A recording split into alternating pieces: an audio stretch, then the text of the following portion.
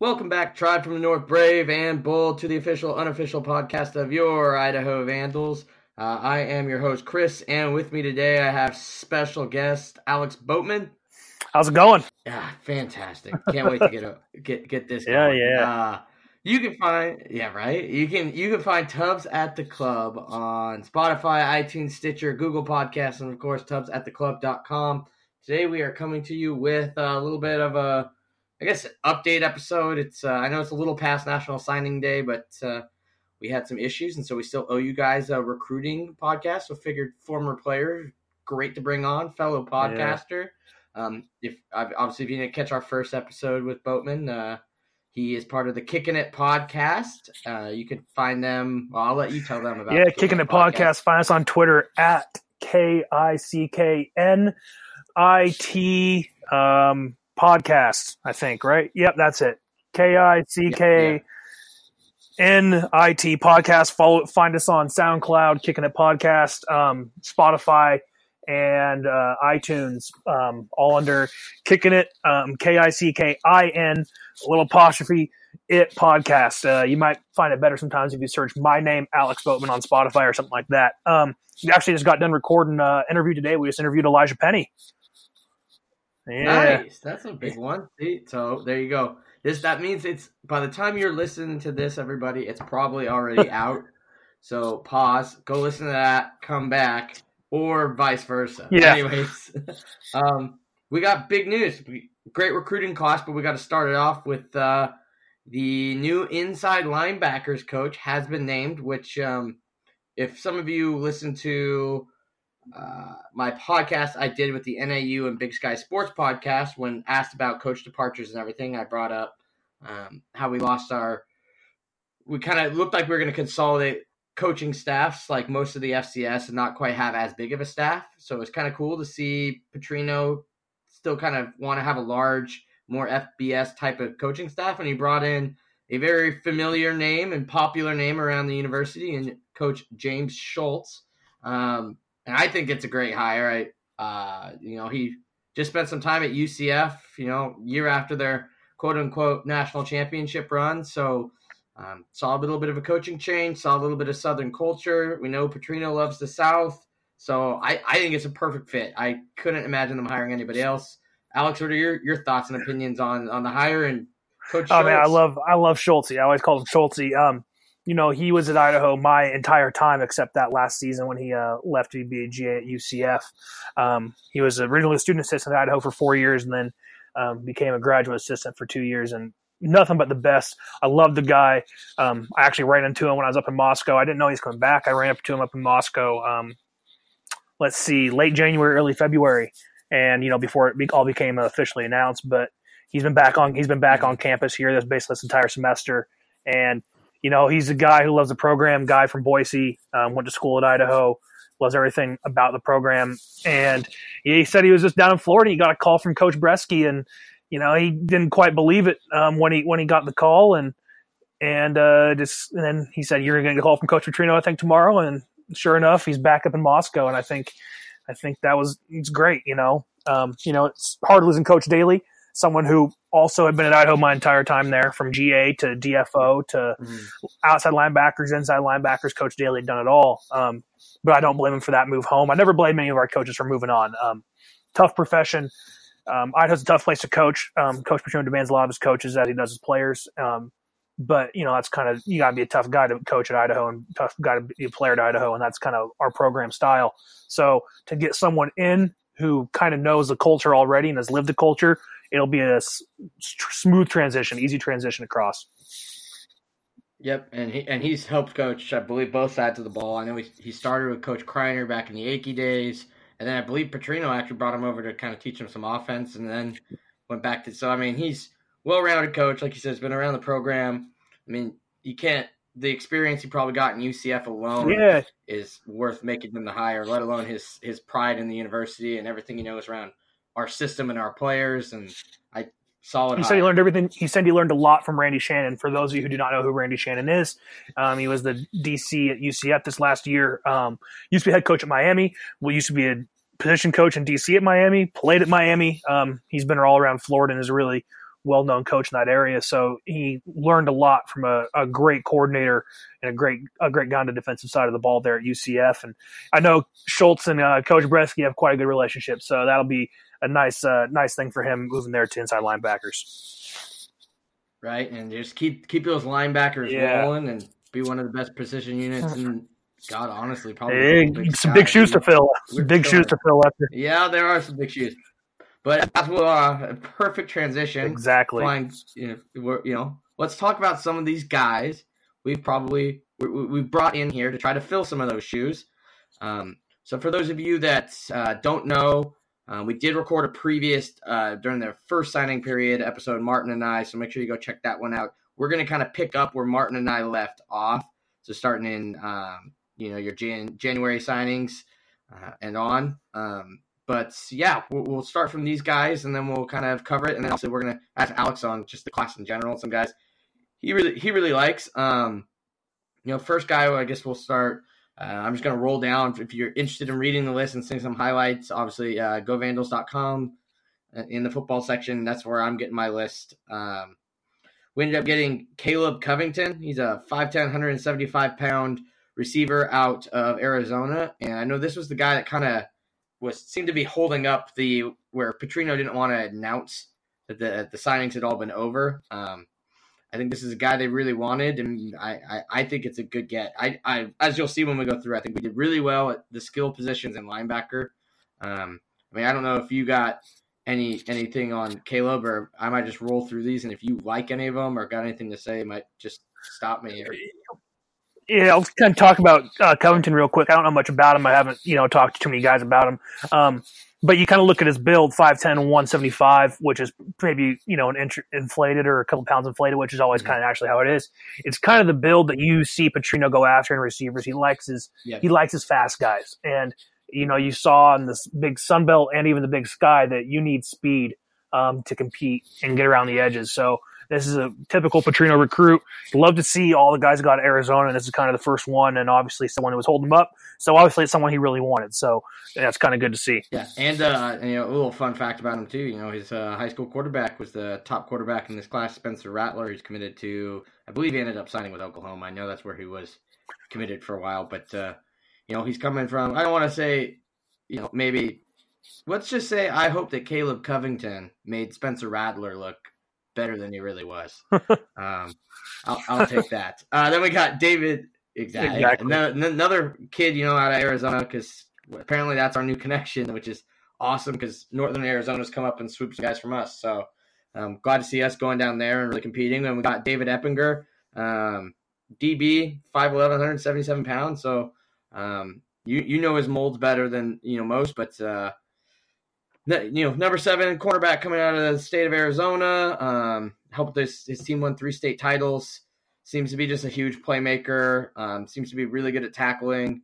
So I think I could see him being switched over into more of the safety position. But you're the football mind here. You tell me what you like about David.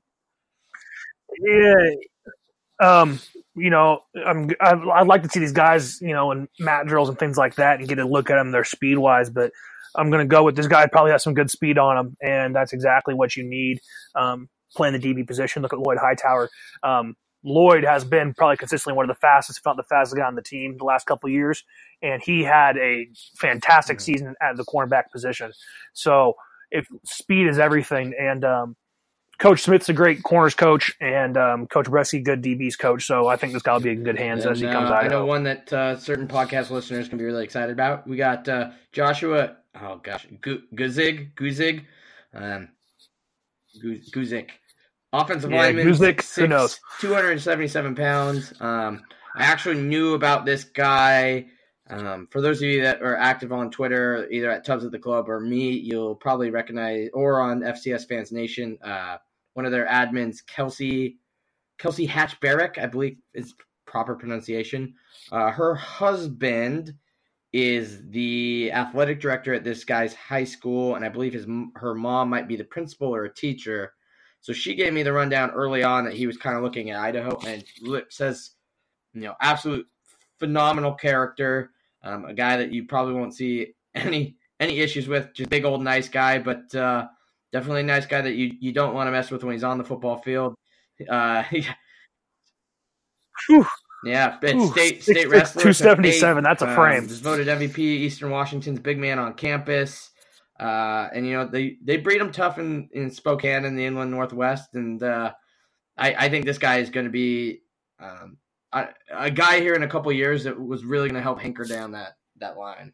Anytime you can get a guy who's 6'6", even though he's only 277, let him get in Coach Scharnhorst program for a year or two, let him redshirt, and let him throw about 20, 30 pounds on that frame. And obviously he has to have some sort of aggression if he plays football and is also a state caliber wrestler. So, that's the kind of guy you want on your team. And then here comes the fun one. If nobody knows this by now, Petrino, huge on family. In case you just didn't know, by having both the Breskys, obviously the whole Ellis family practically, other than Noah's on the team. God, who else are you have both the Linehan brothers. The Grahams for a second. Yeah. So, I mean, huge on family. Obviously him and Mason. The Noyle. Yep. The Noyles. Yeah, Warrior. And he got two more. He got two twins this time, though. Brothers and dads and, sons. That wasn't enough. Had to make it a little bit more confusing. We got Hayden, possibly tight end wide receiver, 6'3", 218 pounds. And his brother Hogan, who's 6'3", 218 pounds as well, ironically. One's listed Hogan's listed as a linebacker. They're both from Scottsdale, Arizona. And, two guys that I think will be pretty big, impactors for us. I think, I don't know necessarily on this. I just have a hunch that with Ashby leaving, we might need Hayden to move into that tight end role, and you might be able to see him maybe sooner than Hogan, since I think we're actually pretty set at linebacker. But definitely, I think two guys that at some point will be playing meaningful minutes together. Yeah, definitely. You kind of mentioned tight end real quick. Connor had a pretty good year as a true freshman this last year, and you look at before that, Joe was a great blocker. But ever since we've lost Trent Cowan in 2016, seems like we kind of haven't really had a great tight end to hold us down. I think Connor's on his way there. Really similar, reminds me of Trent in the way he's built. And I think Hayden, looking at his build, very similar to Trent. And I think that's something that was big to win football games, especially in Coach Petrino's offense. We need to have a good tight end who can block and also catch, because it kind of seems to be the guy everyone always forgets about. And when it comes to coverage, so you get a good tight end. And, like you said, the whole family aspect, it never hurts to have more family on a team, because the team together is a big family. So you get guys that are more about that aspect. Nothing better. I love the whole family thing. I think it's really cool. And I think it was really rare when you're in the Sun Belt, but I think in the Big Sky it really fits. And I think it's a deadly combo when you have maybe some guys playing for more than just obviously the name on the front of their jersey, but in a way still that name on the back there. They got family involved, and I love it. Then we got a big tall receiver, which is nice, because you always need a guy to go up there and get it, and that'd be Nehemiah Parker, 6'4", 182 pounds. Most of you guys are going to love this. He's from Mountain Home, Idaho. All second team All-State selection. He scored on a 95-yard touchdown run in the playoffs. Maybe not as many receptions and yards as you'd want, but 7 touchdowns in high school is impressive. And I know for most people, this is just awesome to see some local kids getting signed. But I think this, once again, is a local kid that, maybe given a redshirt year, could have some contributing minutes here. Once what I think is a very stacked wide receiver room kind of starts graduating out and everything like that. But definitely nice to have a guy like this waiting in the wings soon. Yeah, most definitely. 6'4", 182. You need that tall, big receiver to go out there and get balls. And, love the local aspect, being someone from Idaho. I love to see Idaho guys on the team.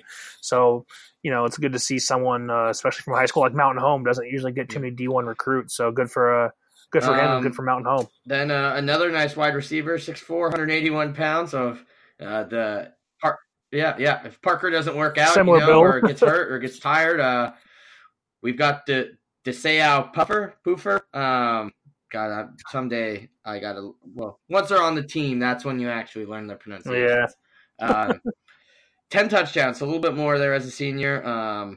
But 3-time state title. Another just big body wide receiver that should be able to help just re-solidify this passing offense that I can't believe the kinds of guys we're still able to get in with who I think is just already on the team. It's not like our running back room. I was amazed we signed some of the running backs we did, knowing that we have so many good ones in front of them. But that's just goes. It's a title to the recruiting.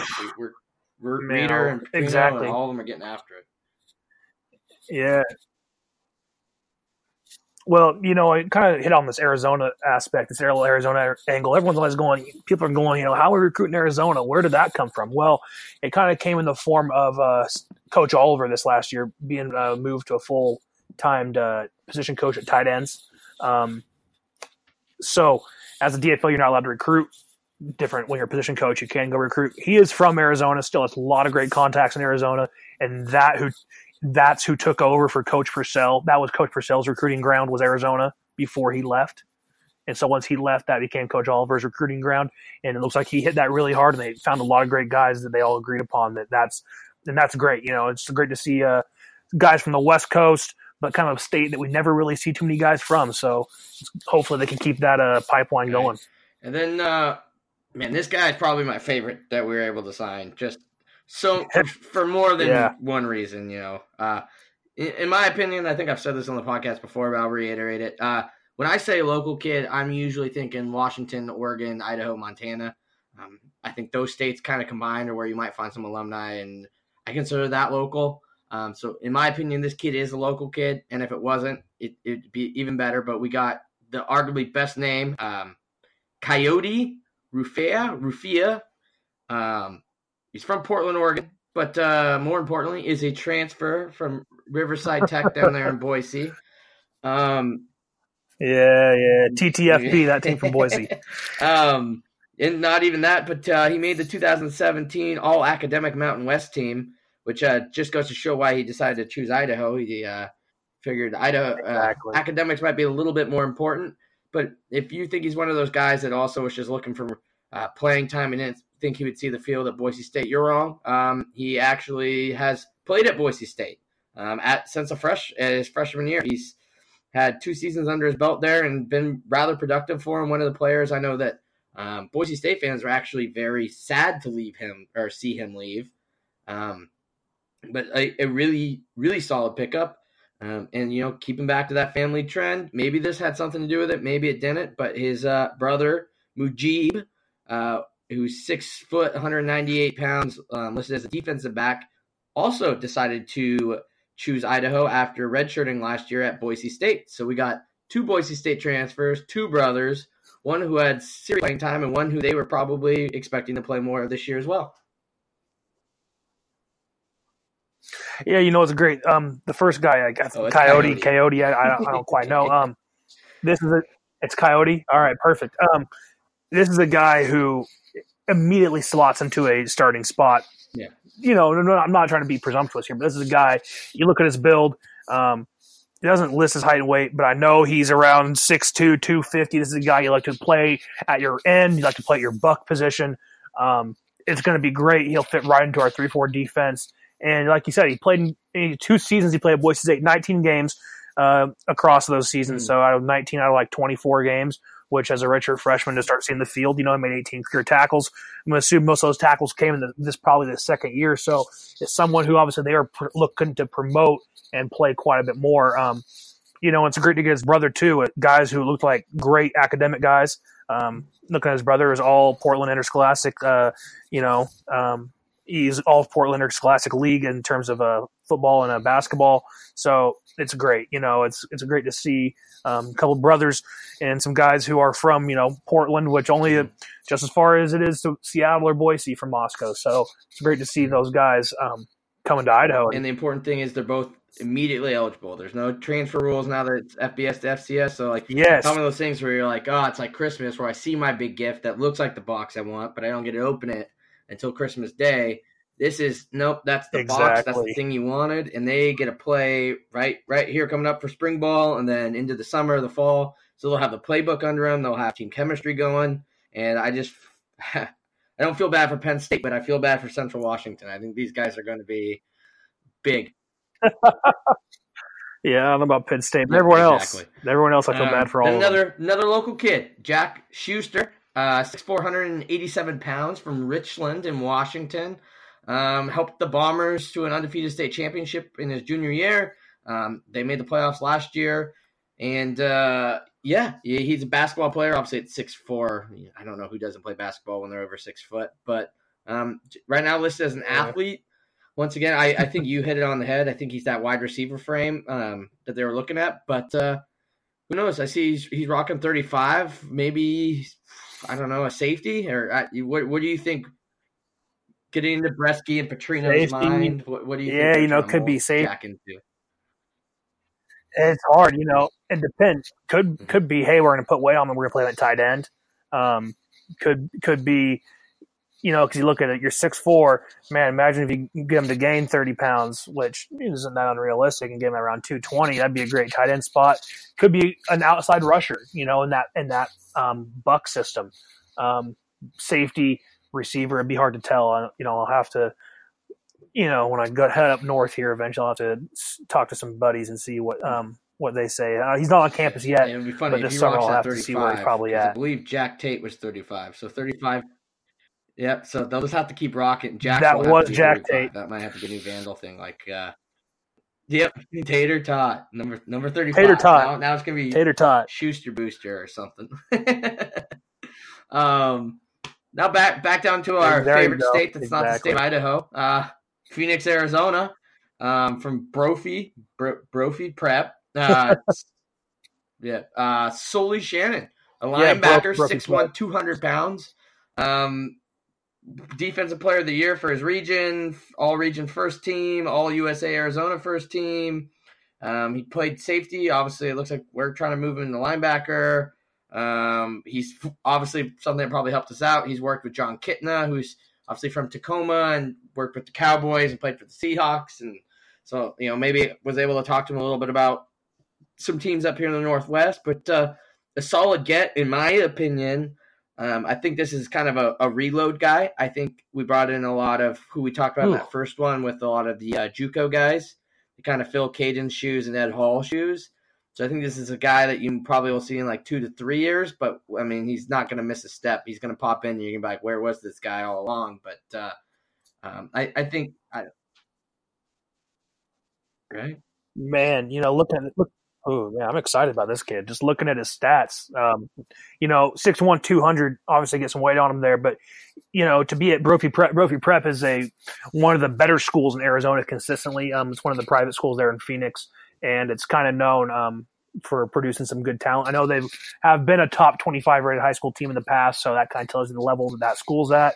And to be all USA Arizona first team at safety and to get 100 tackles at safety, it is nothing. That shows this kid that knows for the ball and loves to get downhill. So I think it's a great move moving to a linebacker. Yeah, and we'll just be coming up with nicknames as we go. Sully the bully, there, he's gonna be wreaking some havoc. Exactly. Now our January editions, those are obviously the guys we signed on National Signing Day, or just before, just after. Another linebacker, 6 foot, 205 pounds, out of Olive Branch, Mississippi. He's a Northwest Mississippi Community College guy. So we moved on from the Mighty Lions of Last Chance U, apparently. Yeah. But we got some, obviously, we got 3 solid guys out of there. So I hope we can keep that train going. I think the JUCO thing has we've got some good guys out of Mississippi JUCOs, Yeah. Ari Anderson was also from Mississippi JUCO. So it's good to see. Mississippi JUCO is one of the better states consistently when it comes to JUCO football. So they win national titles a lot there. Then Kansas, Mississippi, and usually California is where you find the best JUCO programs. No, I was going to say Mark Meon wasn't. He was probably California. He was from Cali.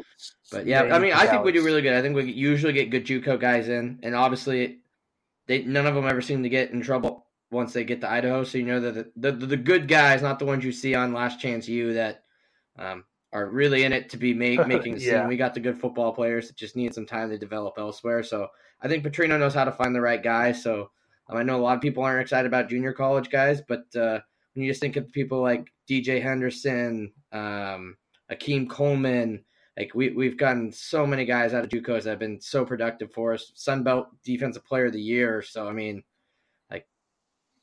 Glenn was a great JUCO player. Yeah. When he came to Idaho, or no, did he go JUCO? Yeah.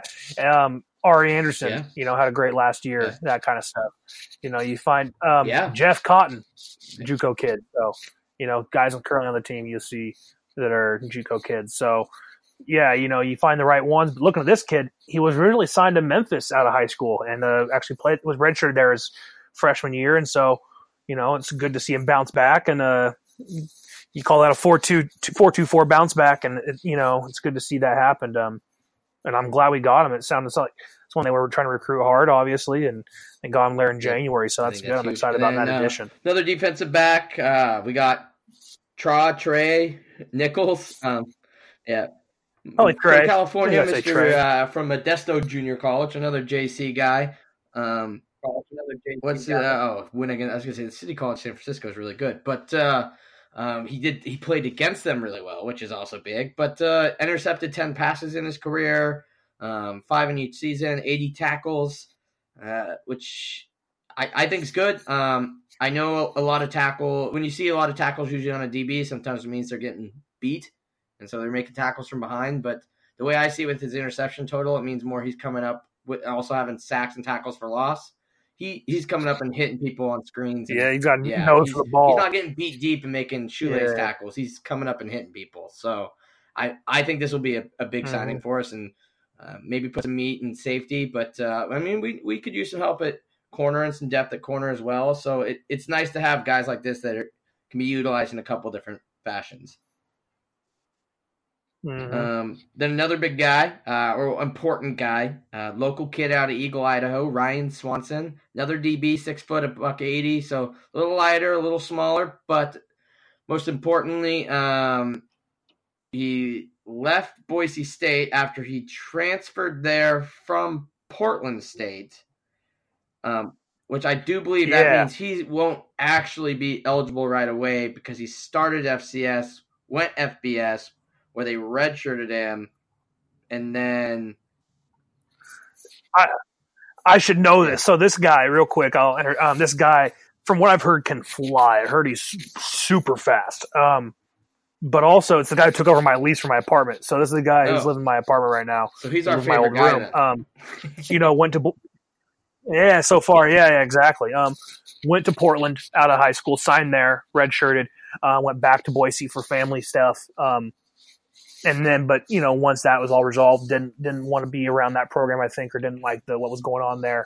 Found a spot up at Idaho. So I don't know if he's eligible right away, but in my opinion, since he sat out last year from transferring and then transferred back down, he should be eligible if my NCAA rules and compliance knowledge is correct. I don't know on transfer credits or things like that. This is something I'm going to have to inquire about the next time I go up there and go to my old place and ask if he's eligible or not. But I've heard this kid can absolutely fly and is fast. Yeah, so I think it's a great get in the state of Idaho for Eagles. So huge get. Ryan the Swanton Bomb. So that rounds out our class right there. There you go. Just so you guys kind of an idea of where it lands. As far as in the FCS landscape, did pretty well. Schools that are ahead of us, according to 247 Sports. You got your Ivies, so you got Harvard, you got Yale, you got Princeton. Then SFA Austin, or Stephen F. Austin, sorry, made a big move up. Central Arkansas made a move up, and then it's us. So we're topping the Big Sky, just above the likes of UC Davis and Eastern Washington. North Dakota, we're ranked nationally 137th. The national champions in the North Dakota State Bison are at 142. And then, ironically, our Division II program this year that we are playing Central Washington to open up the Dome finished 143rd in rankings. So for you guys out there who maybe think that Central is going to be an easy walkover, I just think it's time to prep people now to realize this game might be closer than people think. We should still be able to handle them, but for instance, they out-recruited the likes of Northern Arizona, James Madison, Montana, Idaho State, Kennesaw State, Montana State. So whatever they're doing in Central, they know what they're doing. So just don't be surprised if we don't beat them by 70 is all I'm saying. That caught my eye. Yeah, no, they're a little bit different class of DT program. But they're not Western New Mexico, I can tell you that. I think that was big. But then I know, obviously, you guys know we used to be a big Hero Sports We used to use their rankings for where the team was at. And I know Brian McLaughlin, you can give him a follow on Twitter. He's really great. He did a big recruiting breakdown for the top programs in his opinion, because he thinks 247 doesn't do necessarily a great job, because he thinks a lot of the time when they get an offer from an FCS school, their star ratings drop and everything. So he did a lot of work. He spent all season kind of following recruiting.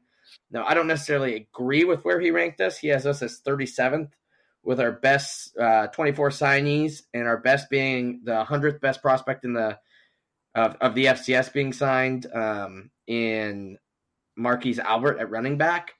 But I do think it's a good representation of maybe how someone with a little bit more FCS knowledge goes. So I would say put us somewhere between whatever 247 had us at. I think it was like 5th or 6th. And then where Brian McLaughlin has that at 37th. I think we probably had a top 10 class.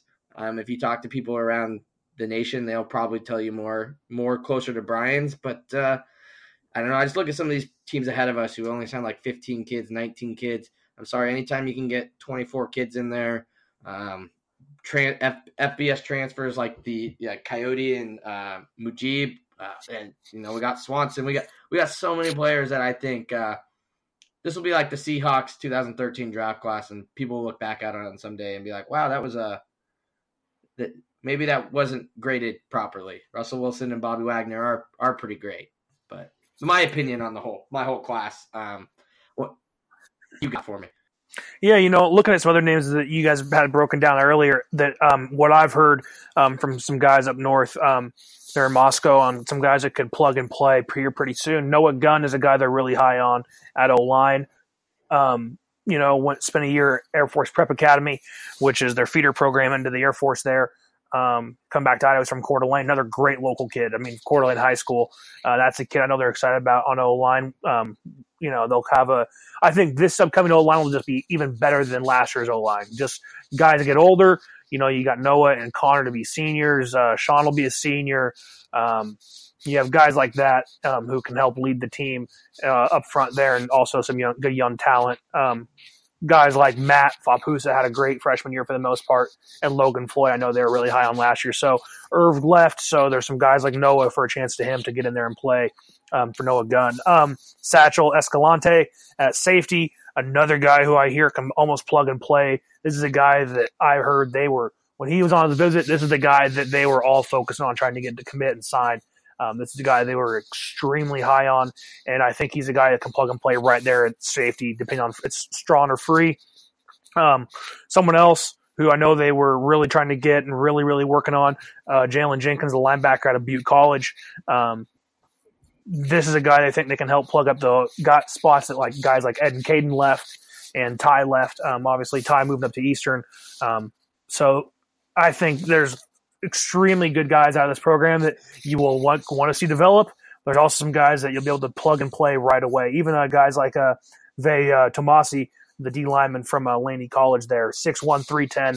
That's a guy that Coach Ellis can get his hands on and really start to shape and make into a good Idaho D lineman. So those are some guys that I think you're going to see about 5 guys that you think can plug and play quite a bit and can contribute to the team. Obviously, I love that new redshirt rule they implemented last year.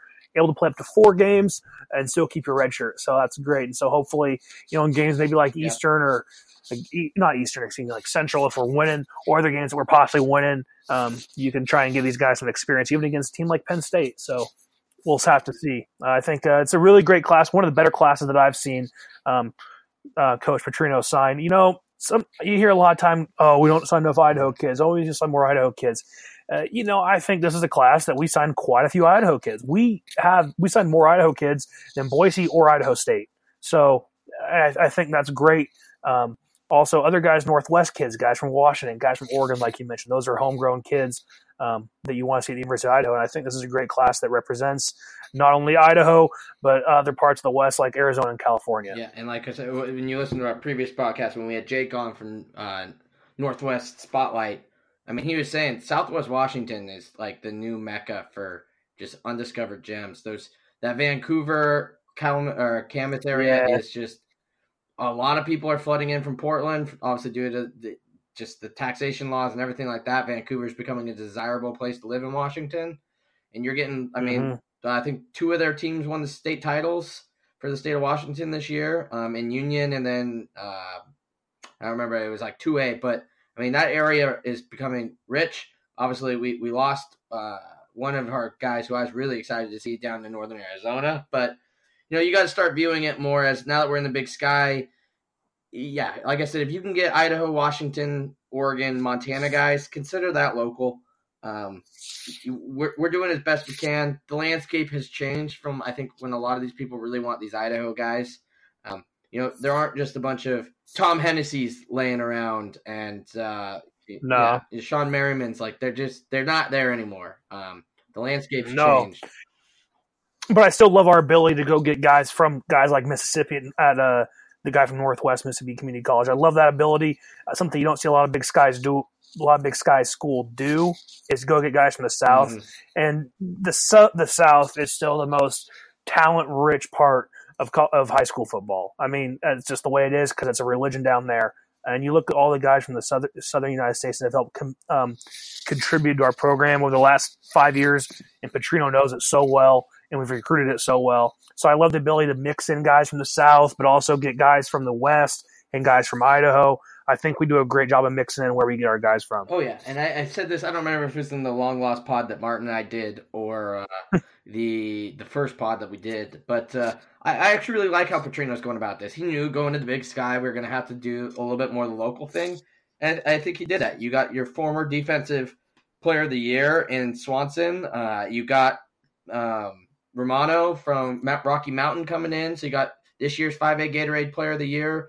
People forget that I believe Colton Richardson was 5A Gatorade player of the year. Chad Chalich was. Him or Colson Yankoff. I can't remember if it was Colton or Colson Yankoff, the kid from Coeur d'Alene, who might start at quarterback for UW this year. Yeah. So, Idaho's having some more talents. People move to Boise as Idaho grows as a state, so does the talent that comes out of it. Yep. And so I think we're getting a good job of getting the top guys who maybe, and I think you'll see that now that we're at the FCS, you'll get players that maybe are viewing it more appealing than Boise State, depending on where they land on the depth chart. We'll see as this all plays out. Obviously we only have 1 full year of FCS under us. But I like his ability to still go to the South, because I think there's a little bit, like I kind of just flirted with there with the Boise State thing.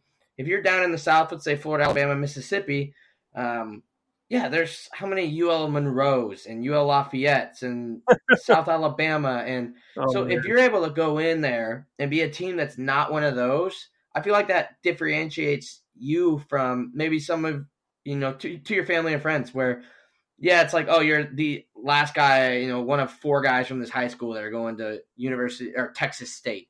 Or you can be the guy that goes up to Idaho. And that's not even including if you're, getting looked at by an FCS school. All the FCS schools down there in the SWAC and Ohio Valley and everything, if you're able to differentiate yourself by going somewhere where most people from your area aren't going, I think that kind of is appealing to some of these guys, being like, I can be the next guy to play at Mississippi, Grand Valley, whatever, or I can go play at Idaho, which should be and hopefully will be very soon a premier program in the FCS in the Big Sky. And I think that's a really cool thing that.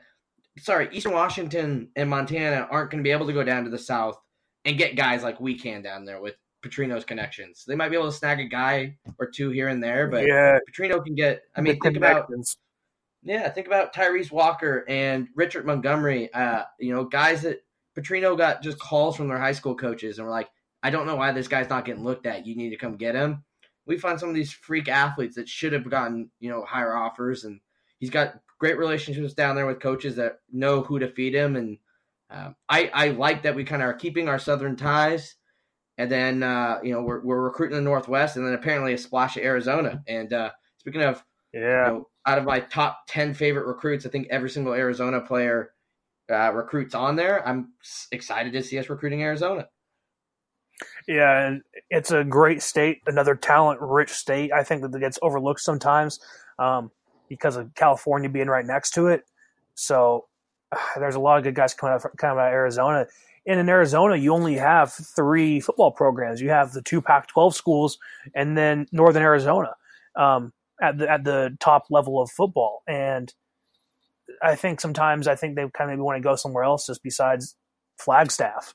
When it comes to if they're not good enough to make it to ASU or to UA, they kind of maybe want to go somewhere other than Flagstaff. So I think, we can sell them on that. And that came down to connections. And, Steve Oliver really worked his butt off this last offseason and getting those guys signed and making sure that we establish Arizona as a great recruiting ground for us these next few years. So I was excited about this class. I know me and some of the guys, we have a group text. We were kind of like, is Idaho, man, like you guys are really signing some good guys this year. Like this is a good class. We were really paying attention, I think, to hearing, Idaho has a top 10 rated class and 24/7 in FCS. It's like, holy crap, this is a class that can compete with where we were getting guys when we were FBS. So I'm excited for this class, and I'm excited for spring ball to start. First practice is 19 days coming up.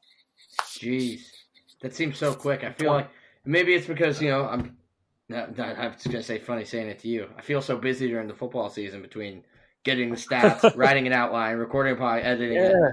But it feels like I just got done with my break and it's about to pick back up. I mean, the spring game and everything like that. But I'm excited about it. They just had Showtime. They said Showtime. For those of you who don't know what Showtime is, it's the night where they come in the weight room. It's clean max night, and they do it in groups, and it's just people are in there watching, and it's a really high energy, and they do it at night, and it's a big time. They just finished that up. So they just finished up their winter conditioning lifting schedule, which is your two big blocks when it comes to – sorry if I'm getting too long-winded here, but when it comes to the way you break up your season with lifting and everything, you start off, you come back in January after a season, you work your butt off for those first 8 weeks. You work out 4 days a week. You're doing mat drills outside at 5:30 in the morning in the snow. Yes, they have been doing mat drills outside in the snow during all this. I am friends with all those guys, still see the Snapchats and everything. They're up at 5 a.m. in the dome, getting ready to go outside and work their tails off. And then you work in the weight room a lot. Then usually you hit your maxes at the end of your winter lifts, and then you go to spring break. You come back. Usually you might have a mat drill or two, but then you'll hit spring ball. And by the time the spring ball's done, that's when you are hitting finals week. So you take that time off. But during spring ball, you're not lifting the same way. You're lifting almost during season, maybe 2 to 3 times a week. No early mornings. It's more of season kind of time. Your meetings, practice, that kind of stuff. You go to summer, you get about 4 or 5 weeks off in the summer before you come back as a group, and then you hit those another 7 8 weeks hard like you hit it in the winter. You're doing some mat drills. You're lifting 4 days a week. They're throwing. They're doing team stuff. And then you kind of get a week off, and then you come back for spring ball. Not spring ball, you hit fall camp, and then you get into season, and that's just kind of how that whole thing goes. So the winter time, this is a really time that people don't pay attention to, but the winter is when you build being a team. This is when you build your strength. It's when you build your speed. It's where you build your toughness because you're outside doing mat drills at 5 a.m. in the morning in 0-degree weather and 3 feet of snow in Moscow. And so this is a really big time they just completed. And from what I saw, guys looked like they had a lot of energy. Guys looked like they were excited to be there. And I think there was a really good time to be building as a team these last 8 weeks. Yeah, I know I'm excited. We're trying to plan a Tubbs at the club, like year-end review type thing. We're trying to plan it around the spring game. So we'll have to work on that. But I know I'm excited for spring ball to start, and I'm planning on finishing it or paying attention to it a lot more this season, obviously with kind of where we're at and covering the team. But I guess being a part of the team, playing Division I football, I got 2 little last questions for you. First off, all right, what are you looking for from the team in spring ball? And then the second one I want from you, who is Alex's sneaky pick for a player that most casual Vandal fans that might not even listen to this till July when they remember Vandal football is played in the spring, who do you think they're going to see on the field this year that would surprise them, that maybe they haven't heard about before, that's about to take a huge jump into our living rooms on Saturday? All right, so the first one was kind of like what was it about? It was about spring. Yeah. What was the first one? What do you want to see from these guys in the spring? Spring ball can be a drag. It's not the most fun time because one of the great parts of fall camp and season is you get rewarded at the end of the week or at the end of the month, and that's called a game. You're still you're still over 5 months away from your first game. So sometimes can be a little bit of a drag in terms of that. So what you have to do, you're really excited to get out there that day one, and your helmets, because you're back in practice, you're doing the fun stuff. Yeah, it's fun. We're not doing drills anymore in the snow. We're in the dome. That's fun. All right, yeah, we got pads on. All right, it's gonna be fun. It's practices 1 through 5 that are all right. It's when you get to 5 through 12 that it gets really tough, because you can practice 10, you're like, man, and you keep only practice 3 times a week. You're like, man, how long is this gonna be?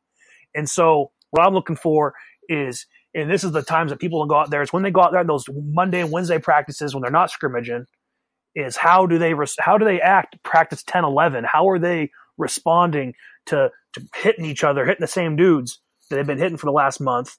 How are they responding to that? And if it's a team that's excited to go out there every day and they're excited to compete and do that kind of stuff, then we're in for a treat. Because I remember, I've seen this program change quite a bit, and I remember that winter of 15, the program kind of started changing. It was, we're going to win more than one game. We're better than last year. We're better than last year. That kind of moved into spring ball. But in 2016, kind of looking at it, things kind of started changing around with guys were excited to be there.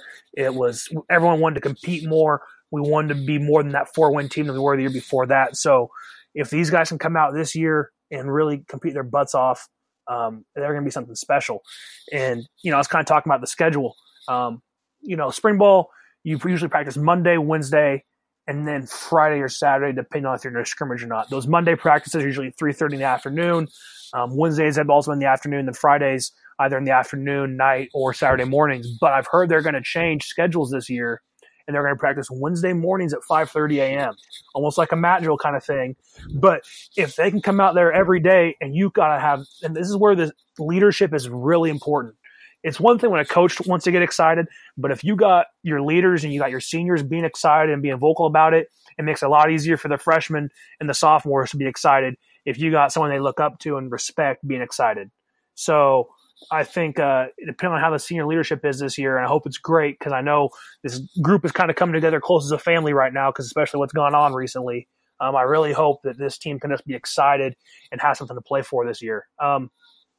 I forgot what was the second question. Someone I'm can make a name for themselves. Might not have heard of, or should expect a way bigger role this year. You've talked about the crowded running back field. Someone who was really exciting last spring ball and they got hurt and tore up everything in their knee. Dylan Thigpen, that kid is an absolute monster when he runs downhill. He's not the biggest dude, but he runs hard. And this is a guy who is going to have his time to shine in the backfield this year, hopefully, next to Rowe and some other guys back there. Thigpen, this guy blew out everything in his knee, had like 6 different knee surgeries, was going back and forth to Texas, I think, for rehab, and that's where he got his knee done. But this is a kid that is going to be awesome. And then another kid who I think could be a great special teamer, and then to see his role continue to grow, is a guy like Eddie Becker. This is a guy that is just so Idaho. He's from Genesee, but he loves to play football. He loves to hit, and he got quite a bit of time on special teams as a redshirt freshman. He played in his 4 games max, and not too many guys got to play other 4 games max to keep their redshirt, and he was one of them. So I don't know how much you're going to see him play linebacker, maybe, but you'll probably see him almost starting on every special teams. And that's a perfect example. Ed Hall walked on like Eddie, some from schools that not too many people really knew about, and redshirted their first year, made a name for themselves on scout team, and then came in their second year and just balled out on special teams. That's where Ed got to start, was the special teams, and just kind of worked his butt off. So this is a kid that reminds me of someone who could become like an Ed Hall. We could use another Ed Hall. You can't have too many of those guys. I don't know. Ed's persona. Ed's a different guy outside of football. Ed's a goofball. He's not the quiet kid that everyone thinks he is, and he's not the perfect child. Trust me, I lived with the guy for 4 years. I can tell you. But hey, you've probably heard of the Forever Shower project that Ed and I have done. Ed's actually working on a catheter, redesigning the catheter right now to make it more sustainable and clean. And I think we're actually getting to a business competition down in Boise. We're going to go present that coming up. I found that out today, but that guy never stops designing and never stops inventing. So Yeah, He'll he be a just rich man won the someday. NCAA Foundation's Scholar Athlete of the Day or something like that. Yeah. Yeah. He's Yeah, I can't like let it go that. to his head. I have to keep him Go grounded. get National Merit or Nobel Peace Prize, Ed. Come on. Yeah, he's not that impressive. He's all right. You know what? I'm gonna ask you one more question, and then just because All right. I'm gonna ask TATC it to ourselves because shot across the fellow podcast on this same channel, the Basketball Update, ran by Brian Marceau. Just because we need to get together and have our own little powwow about this, but I want your opinion on it. I don't know if you saw our Twitter poll, but I saw a very interesting thing from one of our friends, the Montana Mint. They were talking about it on their podcast. Would you rather, because I think it got a little misconstrued because, things on Twitter don't exactly come across how they're supposed to. Yeah. Would you rather Idaho, and this would obviously probably be if we were playing every year, beat Boise State, or your favorite NFL team win the Super Bowl? Okay, Boise State. That's how I feel Hands too. down. Because obviously, as we can all Hands tell down. from being on this podcast, you're actually emotionally invested in the University of Idaho. You either paid money to go there or whatever. You got a degree from there. Pro sports are fun and everything, but at the end of the day, they're just a rooting interest or a city you live in. Where the Idaho is personal, and Boise State is personal, and you can really stick it to your friends who also have a rooting. Well, maybe not at Boise State, not a lot of alumni down there, but Yeah, I don't have too many friends down there. I had to like even give people the option of like, or would it take a FCS national title for you to be more happy about Idaho winning the FCS title? But I still had a lot of people that were like a little upset with the whole Boise State thing. I was like, all I'm saying is I agreed. Hot Take Nate is the one who posed the question and was the one who answered. He would rather, obviously, his Bobcats beat the Grizz every year than the Seahawks win the Super Bowl. And I was like, I feel the same way. I'd rather the Vandals beat the Broncos every year than the Seahawks win the Super Bowl. I think it's a good question.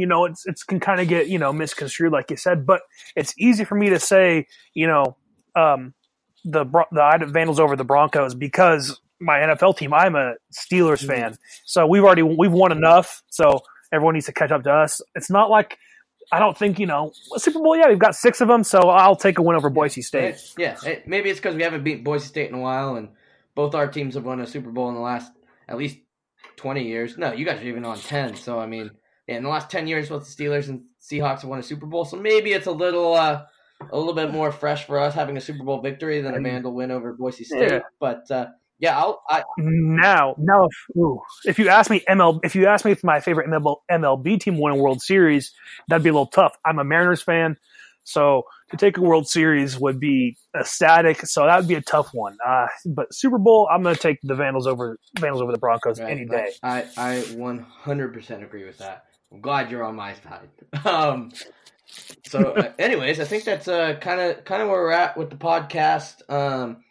Well, I'm sure we'll have you on again because it's always great conversations and everything, and there's so much we can talk to you about. But I guess any closing remarks you've got, now's the time to do them. And also, it's if you have one, it's the Getting Iced question, where you can ask me anything you want.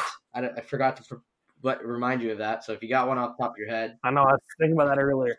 Closing remarks real quick. Just wanted to say shout out Vandal football team, Vandal family, losing Colin Sather. I only knew the kid for a year, but he was a good kid in the locker room, always had a smile on his face, always telling a joke. So it was really heartbreaking hearing that, out of Idaho. Those are my brothers up there. So I know kind of what they're going through. We, being part of a team that lost Jace Malik a couple years ago, it's never easy losing a teammate, especially someone that's kind of happened out of nowhere.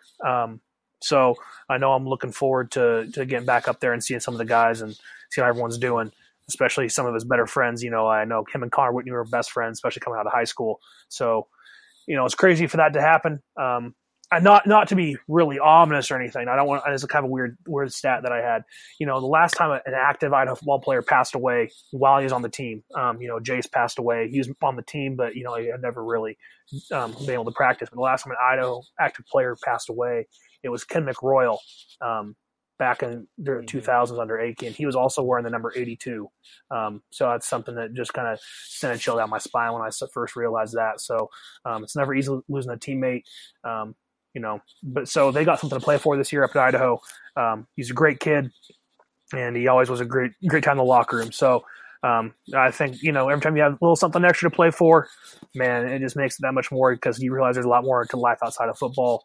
And so, a shout out to that team for really putting their heads down and working in, but also representing him and representing the university well. So, not to be a little jury and a little sad, just had to talk about that real quick. But getting iced, oh man, this is tough.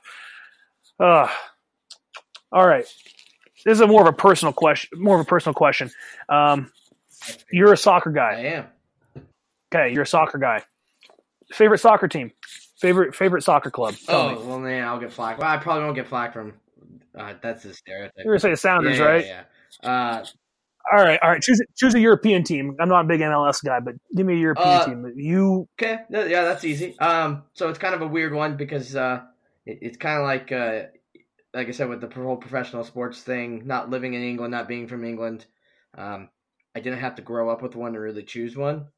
So I am a QPR fan, Queen's Park Rangers. Down there in Loftus Road, West London, they're playing in the championship now. Because they're in the championship, I do want to be excited on Premier League games. So in the Premier League, I do tend to pull for Tottenham. Don't get it twisted. Right when QPR obviously makes a push this late season, gets promoted to the Premier League next year, I'll totally drop Tottenham and be QPR all the way. But until that happens, I pull for Tottenham in the top flight, and Champions League big win yesterday, beating Borussia Dortmund. But I'm a Tottenham fan for the Prem, but my heart and soul is in QPR. Why QPR? Why Queen's Park Rangers? That is a fantastic question. I wanted to pick a London team. I didn't want to necessarily pick a London team that was super popular. Kind of growing up, when I was getting into soccer, I kind of leaned Chelsea just because I really liked Drogba. But then it was like, I felt like none of my teams are big teams. I've never been a Lakers fan, a Yankees fan. So I can't pick Chelsea. And QPR used to have, ironically, jerseys that looked like those popsicle jerseys for the United States men's national team. And then Loftus Road is actually in FIFA.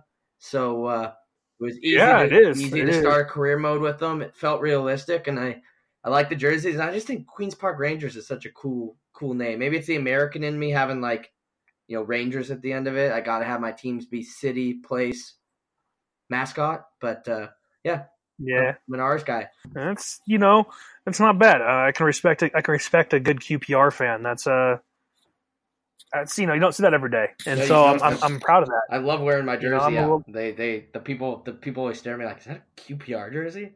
It is. I'm a little bit more generic, obviously. I talked about this before the show. Manchester United fan. I'm basically the New York Yankees of soccer. So people can choose to hate me as they will, but I need some winners in my life. It haven't been winners lately. So, as I'm a big Mariners fan, big Steelers fan, Idaho's struggle over the time. So, man, I need something a little bit, but that's good to know. I had to know. I'm not the biggest MLS guy. I pay attention a little bit, mainly CONCACAF Champions League. Been paying attention to that. But I like Atlanta United. I just like the way they handle themselves as an MLS team. They seem the most European to me, and that's the way I like my soccer teams. That's a good way to handle it. I'm totally different podcast on all this, but I would be like, Atlanta United, European. They got a bunch of South Americans on their team, but that's European. That makes them very European. Yeah. So, anyways, fantastic podcast. Had a blast. Yep. Glad having you on. You guys can obviously you should. I'm sure most people have already found the Kicking It podcast, but if not, I hope so. You need to go download it. It's on SoundCloud. You guys have it on a couple other places now too, right? And then I guess SoundCloud, Spotify, Apple. Apple. So find us on any of those. And then we're on all the big ones. Do the shameless Twitter plugs for the podcast, Andrew. So find us Twitter, KICKNIT podcast. Find the show KICKIN', it podcast. Maybe search my name up, Alex Boatman. Follow me on Twitter at BoatmanAlex. I'm always putting my takes out there, mainly soccer related. So, but you'll find I love being on the show. I love everything I can contribute. I love talking to Idaho. Yeah, and we love having you on. We're going to make the push now and probably put out a Twitter poll. We need Alex to change his Twitter tag to the best of all time because he is the best of all time to have on here at Tubs at the Club. I want to thank everybody for tuning in, giving us another listen, even though, we're trying to stretch football out as much as possible, but football is a year-round sport these days. Obviously back to the gridiron leathered skin football that we're talking about. But yeah, we got spring ball coming up, and then I'm sure I'll find ways to keep you guys interested throughout the year. Big Happy Family, check out the Kicking It podcast again. If you haven't done it yet, I'm going to kick you. But yeah, that's all I got for you guys. Now it's time for the best band in all the land.